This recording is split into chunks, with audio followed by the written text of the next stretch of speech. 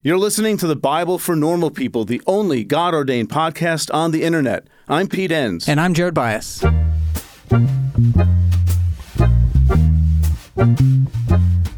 Welcome, everyone, to this episode of the podcast. All right, now let's get into our episode, which is just you and me today. You and me. Yeah. And we're going to be thinking through this question.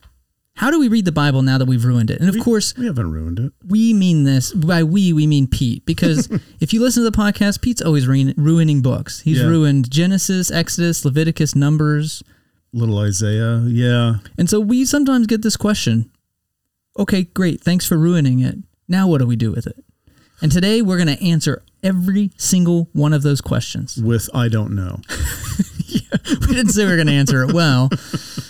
No, of course, we're going to end with more questions. That's how we do things here at the Bible for Normal People. We're sort of zen. The history of the Christian church has always taken the Bible with utmost seriousness. But they also understood things like flexibility in interpretation. There are different ways of looking at these things. And that's a gift, I think. I mean, to approach the Bible with the expectation that people will come to different conclusions on the basis of what they're reading from their own personalities, their own experiences. That's simply an acknowledgement of not the Bible's less than, but of our own human limitations and frailties.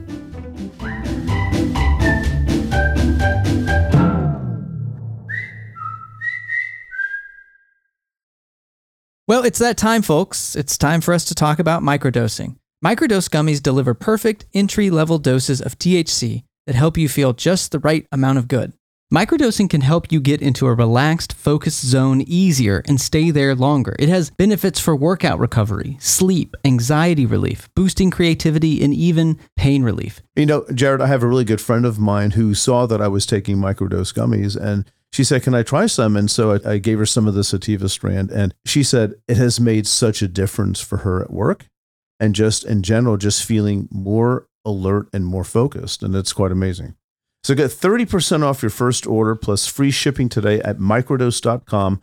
Promo code NORMALPEOPLE. That's one word. It's available nationwide. That's microdose.com. Promo code NORMALPEOPLE for 30% off and free shipping. Microdose.com. Promo code NORMALPEOPLE. When some of this comes from a presentation we gave not too long ago on this topic, and one of the things, maybe if I can start us with this, we played a lot off of one of our previous guests, Walter Brueggemann. He has this metaphor in a book called Texts Under Negotiation, which I always recommend you don't read it because it's really nerdy and boring. There's a lot of Brueggemann books to read, maybe not that one. But one of the really valuable things is this idea of the Bible as a compost pile. And for some people, that's offensive. Yeah. Because they think, oh, the Bible's garbage then, huh? Yeah. But whenever you really take some time to think about it, it's really a beautiful metaphor for maybe what we can do with the Bible now. Yeah, and I think it's also a beautiful metaphor because it seems to describe the way the situation actually is. So, you know, the idea, Jared, that we've gone through a lot, we've talked about this now and then, is that the Bible is that out of which things grow. It's not the focus. Like when you're planting a garden, you got to have a good soil, good compost, but it isn't like, hey, come on over and look at the compost only. It's what grows out of it. And different gardens grow different things. They may grow roses. They may grow other kinds of flowers. They may grow vegetables. In our garden at home, we have zucchini, which I hate, but we also have other vegetables that I can barely tolerate. So it just depends. And different parts of the world, different soils will grow different kinds of things, but they're coming out of, to keep the analogy, the same compost pile. And over time, people grow different things. They have different tastes, I guess. So I find that valuable, Jared. I think it's a helpful way of thinking about the beautiful things that grow up out of the compost pile, and not everything that grows looks exactly the same. And you might not even like some of the things that grow out of it, but for other people, it might be their existence is on the line because they can grow those carrots and that rhubarb or whatever they do. Yeah, and I also like it because it sets up the Bible as one thing. It's a necessary thing. in faith, if we're going to keep the analogy, but it's not the only thing. It's not sufficient. There's other things you need to grow a healthy plant or grow fruit. I mean, in some ways, this is a biblical metaphor as Jesus talks about the fruit growing. And so, yes, it's great to have soil, but you also need rain and you also need sunlight. And there's these other things that set up putting the Bible in a context where you need other things alongside of it. And I think that's something that we've talked about more and more in the last couple of seasons, that those things maybe are our own experiences, our tradition, reason, wisdom. Those are things that play into a life of faith, which may be new for some people who always taught, sola scriptura is a little bit of a contradiction with this compost pile analogy, as though that's all we need. Yeah. And I mean, I know some fairly conservative people who say, Scripture is not sufficient in and of itself. Our lives come into it, tradition comes into it, reason comes into it, or even like natural revelation. Yeah, like knowing just how things work out there, right? So you engage science or history, and then you sort of read portions of the Bible, and you say, listen, I have to engage this biblical text with all these other things, and then something, let's say, wonderfully theological can grow out of those conversations. And this is hardly a new idea. This is something that has been with the church since the very beginning. It's, just look at the ancient Greek fathers and how they employed philosophical language in their own context to grow certain things out of this compost pile. And, I know, Jared, that, some listening here might think, again, this is really degrading of the Bible, but again, without the compost pile, nothing grows. There's nothing there, right? So the compost is non-negotiable. It's just not sufficient. It can't just be the only thing. It doesn't grow things on its by own. itself. Right. It needs and other things. It's not the point. The point is the growth. That which comes out of it is the point. And sometimes I think, my emphasis in my tradition growing up was that Bible reading in itself is the end. Not the means, but the end. It is the end, yeah. Right, and recognizing when it's a means, like you've talked about it in past episodes, a means of grace. There are lots of means of spiritual growth and faith formation, and the Bible is one of those. So I think that's important when we talk about how to read the Bible now that we've ruined it. It's putting it in its proper place in the toolkit of a vibrant faith. Right, which is, again, not to denigrate, but to, I would say, more to recognize. Well, let's talk about that, because if you grew up thinking that the Bible had to be or was the inerrant Word of God, in some ways this will feel like a denigration. But I would just say that was an unrealistic expectation. Yeah, what do you mean? To have on it. And so just the idea of denigration is like, well, yeah, in some ways this is taking it down off this pedestal of, I guess, the assumption that a high view of Scripture necessitates inerrancy. Right. Yeah. In other words, the compost has to have no pebbles in it. Right. Right. With that, maybe going a different direction, but similar. One other thing I like about the compost pile is that it's a repository of tradition, and the Bible itself is a part of that tradition. Just like when we say out of that grows new things, you mentioned the church fathers in the 4th century who they had the biblical text, and out of that they added Greek philosophy, and that comes some new language. And then the medieval theologians added on to that, and then the reformers added on to that. And here we are adding on to that. It is, the soil gets richer and richer, and new material gets put on top of it. Yeah. And the Bible isn't of a different thing. It is part of that tradition.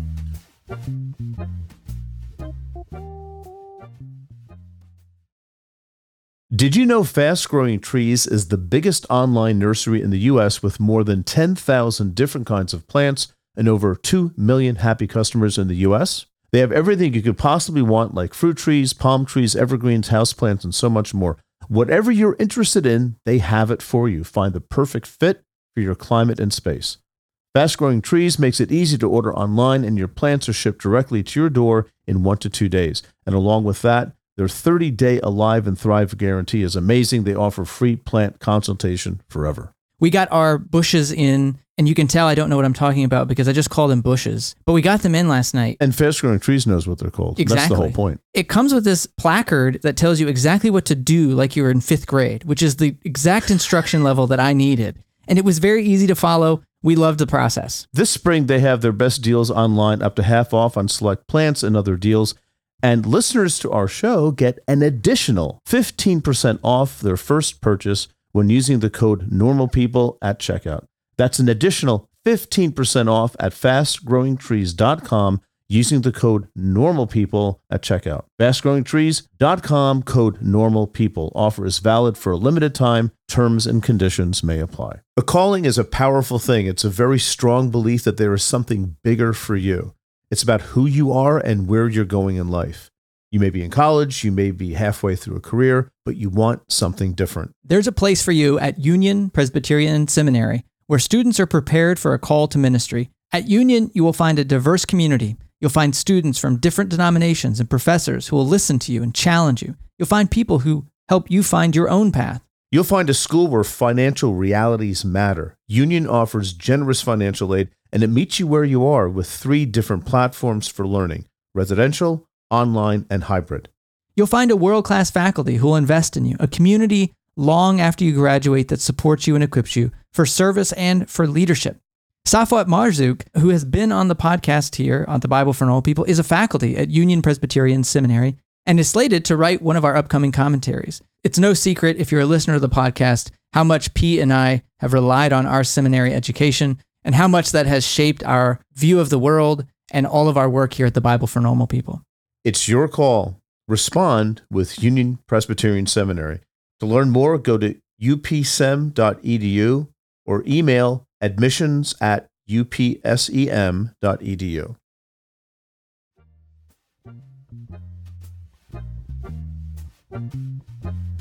Now, how about this, though? Again, I'm trying to anticipate what some people might say that, okay, all these things get added, but can anything be added?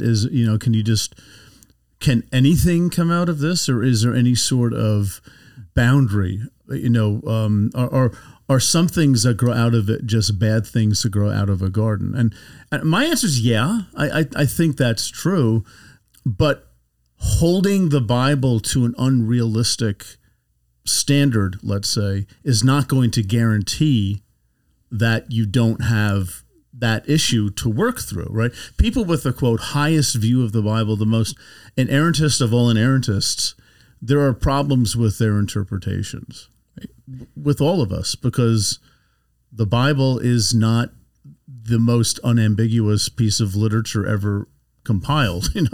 It's got questions that come up in reading it. And so an inerrant Bible doesn't safeguard what I think people are, they might be concerned or afraid about, thinking of the Bible like a compost pile. Well, and maybe more importantly from my perspective, for some, doctrine is the most important thing. But for me, it doesn't safeguard against a people who love like Jesus.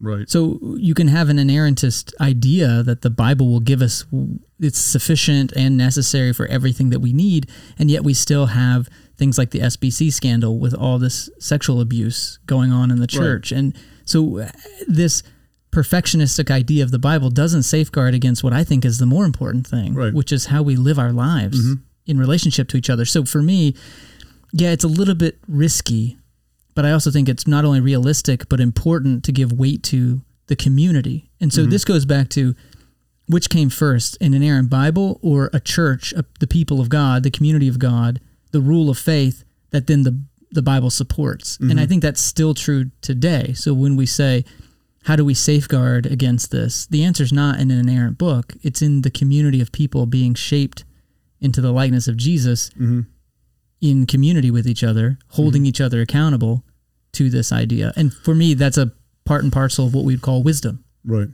And that doesn't happen, let's say, apart from the Bible. It happens in the engagement of the Bible as well. But because again, I'm anticipating an objection that, well, how do you know, you can love all you want to, but how do you know if you have the right doctrine or this or that? And you have to pay attention to the Bible, and you can't just jettison the Bible. Well, nobody's jettisoning anything. Right. We're just recognizing that this is not a pyramid that we're building where the foundation is a perfect, flawless view of a perfect, flawless Bible and everything else grows out of that. It's more of like a matrix, an interconnection of nodes on a web. And, if you can imagine that, and just signals firing back and forth. And together, those signals firing back and forth make us and how we think and how we process. And love is part of that net. That matrix is, I think, that's so clearly biblical. Right. It's so clearly part of the tradition. It rises to the top, I think. With that, I want to come back to the question for this episode of how do we read the Bible now that we've ruined it? And I think one thing we've said is we read it in concert with these other things. Mm-hmm. And I think that's really important. It's not that foundation that then everything has to be, filtered through, mm-hmm. but it is a node on a, multinodal network mm-hmm. of faith expression, which again, isn't new. Right. This is going back centuries mm-hmm. for how the church thought about faith. But I think that's how we read the Bible now that mm-hmm. we've ruined it, is we put it in its proper place in the toolkit of faith. Again, for some, if that was the only tool that mattered, it might feel like we're jettisoning the Bible. But what we're really saying is it's just one thing among many. It's an important mm-hmm. thing, right? But it is only one. Yeah. Yeah. And I think there's, in a sense, what you're saying is partly this is going back to some pre-modern sensibilities, right? Which a lot of theologians talk about and say, yeah, that's pretty much needed. And I'm reminded of your series of the making of the modern mindset, how, not to beat a dead horse here, but how certain approaches to the nature of the Bible that make it a foundation to everything that we do and think, that is a product of that modern mindset and not really a mindset that's been part of the historic, both Christian and Jewish faiths over the past couple thousand years. So there's a sense in which, I don't mind saying, Jared, I don't know about you, but I think there's a sense in which a course correction is needed. And I think that course correction is coming from people who are saying, I can't do this anymore. This doesn't make sense of my reality. And I need to find a different relationship, let's say, with the Bible. And, if there's anything that we're about talking about, it's that. It's how do we have a different relationship with the Bible? And a way of trying to discover what that is just listening to other people talk and how they engage it and why they engage it. Yeah. So with that, listening to other people, I think it's a great segue to our next point, which is, how do we read the Bible? I think seeing it as a compost pile, not the end in itself, but that which new things can grow out of. I think, two, seeing it as one tool among many in the toolkit. But then thirdly, with what you just gave as a new metaphor of this pyramid, we might say the pyramid in the net, right? Let's just play off the old David Klein's essay, nerdy reference that no one will get. But if we have the pyramid in the net, now let's go with that metaphor. Whenever you have a pyramid, we have the foundation and everything has to build off of that. You can't have diversity or plurality in how we interpret the Bible because we're looking for a sure foundation. So we need the one correct interpretation. Right. It's not about what grows out of it. It's not about this network. It's about the one true meaning of that text so that we can have certainty and surety and grow out of that. And build on top of that. Build on top of that. But if we have a net where it's all these nodes, then actually diversity and plurality strengthens because the more nodes we have, the fuller picture we get. Mm-hmm. And so that's, I think, another good point to make about how we read our Bible is we read it within or a respect for diversity and plurality. Right. And, just back to that analogy of the pyramid, it's like if the point of the pyramid is to make that foundation as solid and immovable and permanent as possible, not something that grows and changes and interacts. And you don't put some bricks and then some pebbles and then acorns or something on the bottom. Yeah, you have to have that sure foundation. Right. And I always think of that hymn, the church's one foundation is Jesus Christ, her Lord, which is not saying the same thing as the Bible, right? And I think, in my opinion, just from my own studying this stuff over the years, and you too, Jared, the history of the Christian church has always taken the Bible with utmost seriousness, but they also understood things like flexibility in interpretation. There are different ways of looking at these things, and that's a gift, I think. I mean, to approach the Bible with the expectation that people will come to different conclusions on the basis of what they're reading from their own personalities, their own experiences, which is huge. I mean, how many guests have we had on the podcast over the past 6 years who are people of color or people who are not like us in one way or the other, who have insights into just the nature of God or the nature of faith or the nature of the Bible that we might not have gotten to in the course of our existence because we just don't see things the same way, right? So that, I think the flexibility notion and the plurality notion, that's simply an acknowledgement of not the Bible's less than, but of our own human limitations and frailties. You know, how can you just say, here's a book, this is how you understand everything, this is the one way to understand it, and if you don't, God's really mad at you, right? What if this is more of a compost pile that generates things? Yeah, I'm just remembering here Rachel Held Evans in her book, A Year of Biblical Womanhood, and what she learned from engaging Jews for reading her own Bible, and how much they revel around the notion of this flexibility and plurality without feeling the need to come to a solid final answer that everyone agrees on. That's not really known in Jewish interpretation. Frankly, it's not really that known in Christian interpretation either, but that's what it is. And because their foundation is not the Bible, their foundation is the tradition that's been built over the years around the Bible. And the what unifies them is their own Jewish heritage, right? So, you know, to Christians, you could draw an analogy a little bit and say, well, what holds Christians together? Well, the church's one foundation is Jesus Christ our Lord. And, well, what does that mean? Great question. We can talk all about what Jesus Christ our Lord means, and that's part of it. But trying to get at those things is a big thing that unites us, even though we look at it differently. And that, I don't know, Jared, I just get happy thinking about that because it just takes the pressure off. Right. When again, for me, what takes that pressure off, and it's circling back to what we said earlier, is another way of saying, if we change what the goal is, then we're less anxious about who's in and who's out and who's right and who's wrong.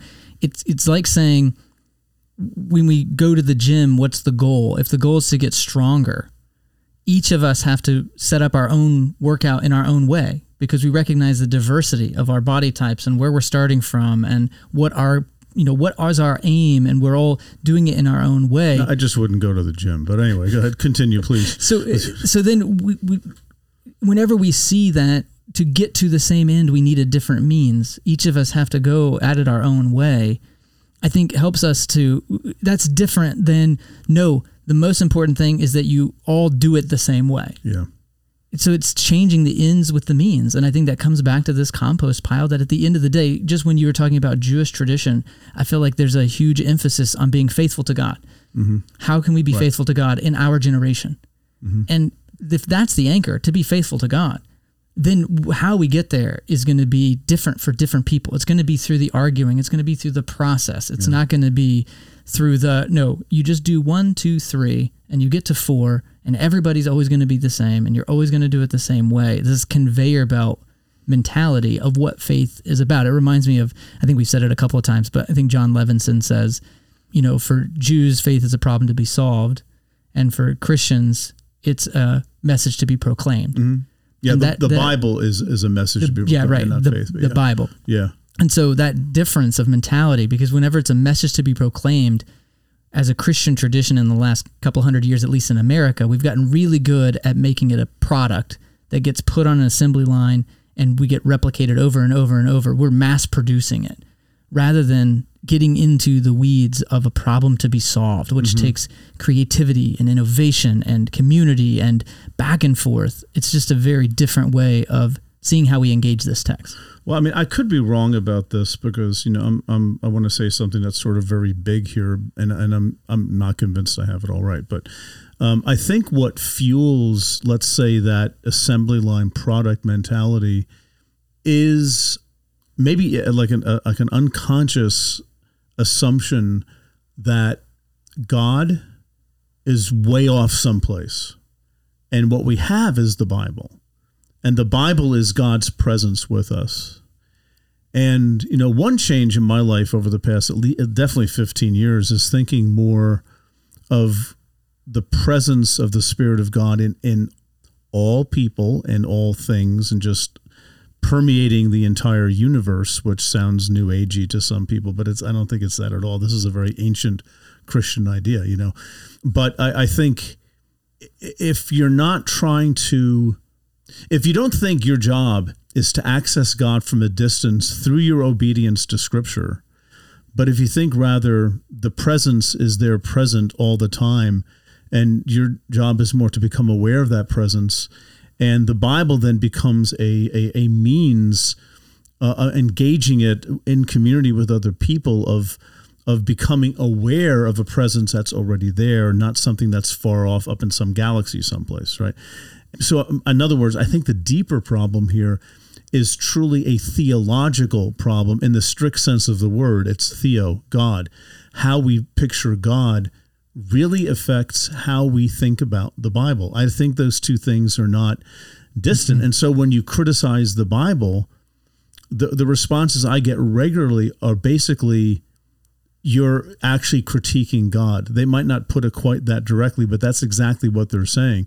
Like, when you mess with the Bible, you mess with God, because this is God's word and God inspired it. And so, the two things are basically two sides of the same coin. Yeah. And I find that to be a depressing way of thinking about the nature of reality, quite frankly. Doesn't work for me.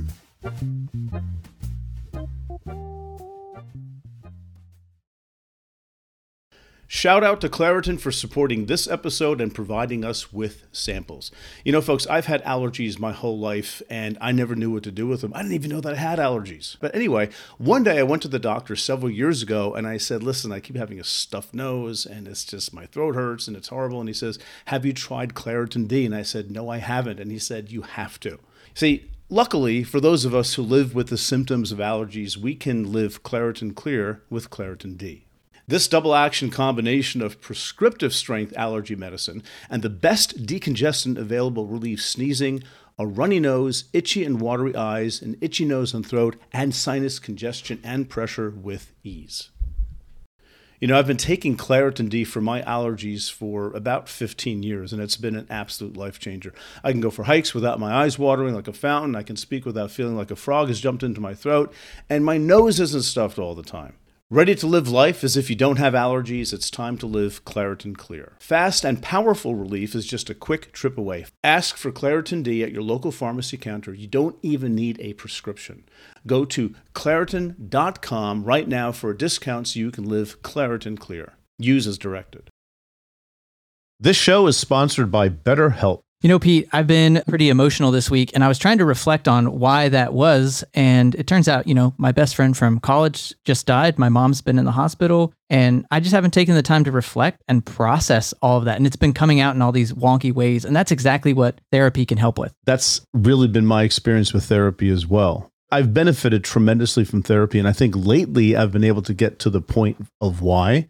It's learning to look at your situation more as an observer from the outside instead of just reacting to things, just thinking about it and processing the information. I find a lot of the problems become more manageable that way. And that's what therapy does for me. So if you're thinking of starting therapy, give BetterHelp a try. It's entirely online, and it's designed to be convenient, flexible, and suited to your schedule. Just fill out a brief questionnaire to get matched with a licensed therapist, and you can switch therapists at any time for no additional charge. Get it off your chest with BetterHelp. Visit BetterHelp.com/BNP today to get 10% off your first month. That's BetterHelp, HELP.com/BNP.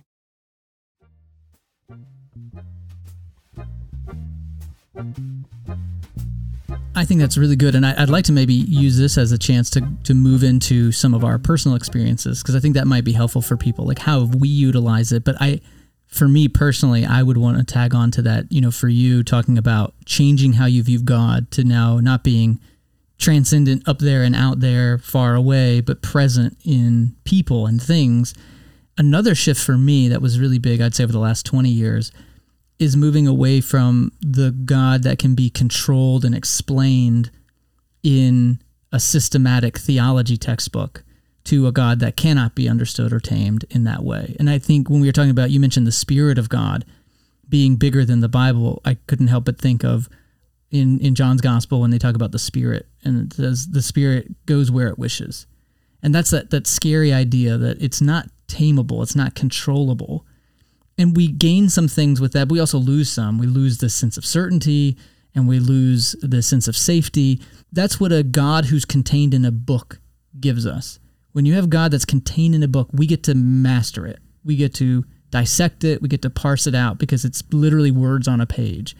But if God's bigger than that, then now we have an uncontrollable God, and it feels scarier. And I think that's an important shift for me too, is to have this bigger God than the systematic theology books led me to believe. Mm-hmm. And for me, maybe a little somewhat ironic, an ironic turn is that coming to that realization that you just spoke, I've come to those realizations by studying the Bible very deeply, and it's not like, I found the answer here in this verse. It's more like, this whole collection of writings don't work the way others have insisted on pain of death that you agree with. It is these diverse writings that have tremendous ambiguities, and the antiquity of it all. It's not an easy book. You wrestle with the Bible. Wrestling with the Bible is what people of faith do. It isn't you go to a verse and this explains everything. You look at passages where it seems like God's going to put people in eternal torment when they die, and others like, God loves the world so much, that he gave his only begotten Son. And I know people have ways of putting these things together, but they do create tensions. How do you reconcile the flood story with the cross? And despite attempts, I don't think that's something that's very, very easy to do. You have different portrayals of God in the Bible, and that's the kind of thing, and especially when you look at it in the context historically in which some of these things were written, you just start coming up with a view of the Bible that is not that picture perfect, garden in a greenhouse at what's that Longwood Garden near our place? If you people don't know what Longwood Garden is, you need to just Google it because it's a beautiful place. But like, it's this picture perfect thing. It's pristine. Don't pick anything. It's very curated. Very curated. That's the word, right? Mm-hmm. So I'm finding the Bible to be very uncurated. Right. It's just not curated. It's just this author clearly has never read this other guy. Or he has, and he doesn't even care. Right? He just puts it right in. And to me, that the compost pile analogy helps me give language and concepts to what I have found to be in my life and my understanding how the Bible works and just what the Bible is. And now the question, of course, is, okay, well, what do we do with it? Well, yeah, and with that too, and I appreciate you bringing that part of it in when you talk about the way the Bible functions, because another thing that's helped me in what to do with the Bible, now that I have this other view of it, is to see the Bible as literature, and how that in my tradition, that meant it wasn't very valuable. So I had a dichotomy presented before me. I had a choice. Either the Bible is the inerrant Word of God, which is of utmost value because it gives us certainty in what we can know and how we can know God and how we can be saved for eternity, or it's not inerrant Bible, it's not the inerrant Word of God, and therefore isn't really worth much of anything. And so once I let go of this idea of inerrancy, I was confronted with the fact that I assumed it meant nothing, because that was the two categories I was given. It's either this or it's nothing.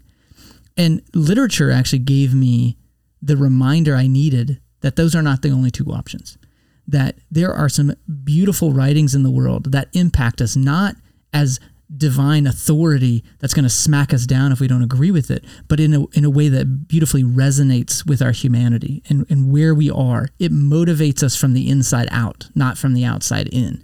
And so there's a reason why we have Lord of the Rings that endures even into the 21st century, 100 years after it was written. There's a reason these stories resonate from 300 years ago, 500 years ago, 1,000, 2,000 years ago. It's not because there's a divine authority that makes it evergreen. It's because there's something in it that resonates with our humanity. And so seeing and valuing the Bible as literature as something that can motivate us as it resonates with our humanity has helped me not to see it as a divine authority, but as this engine of creativity.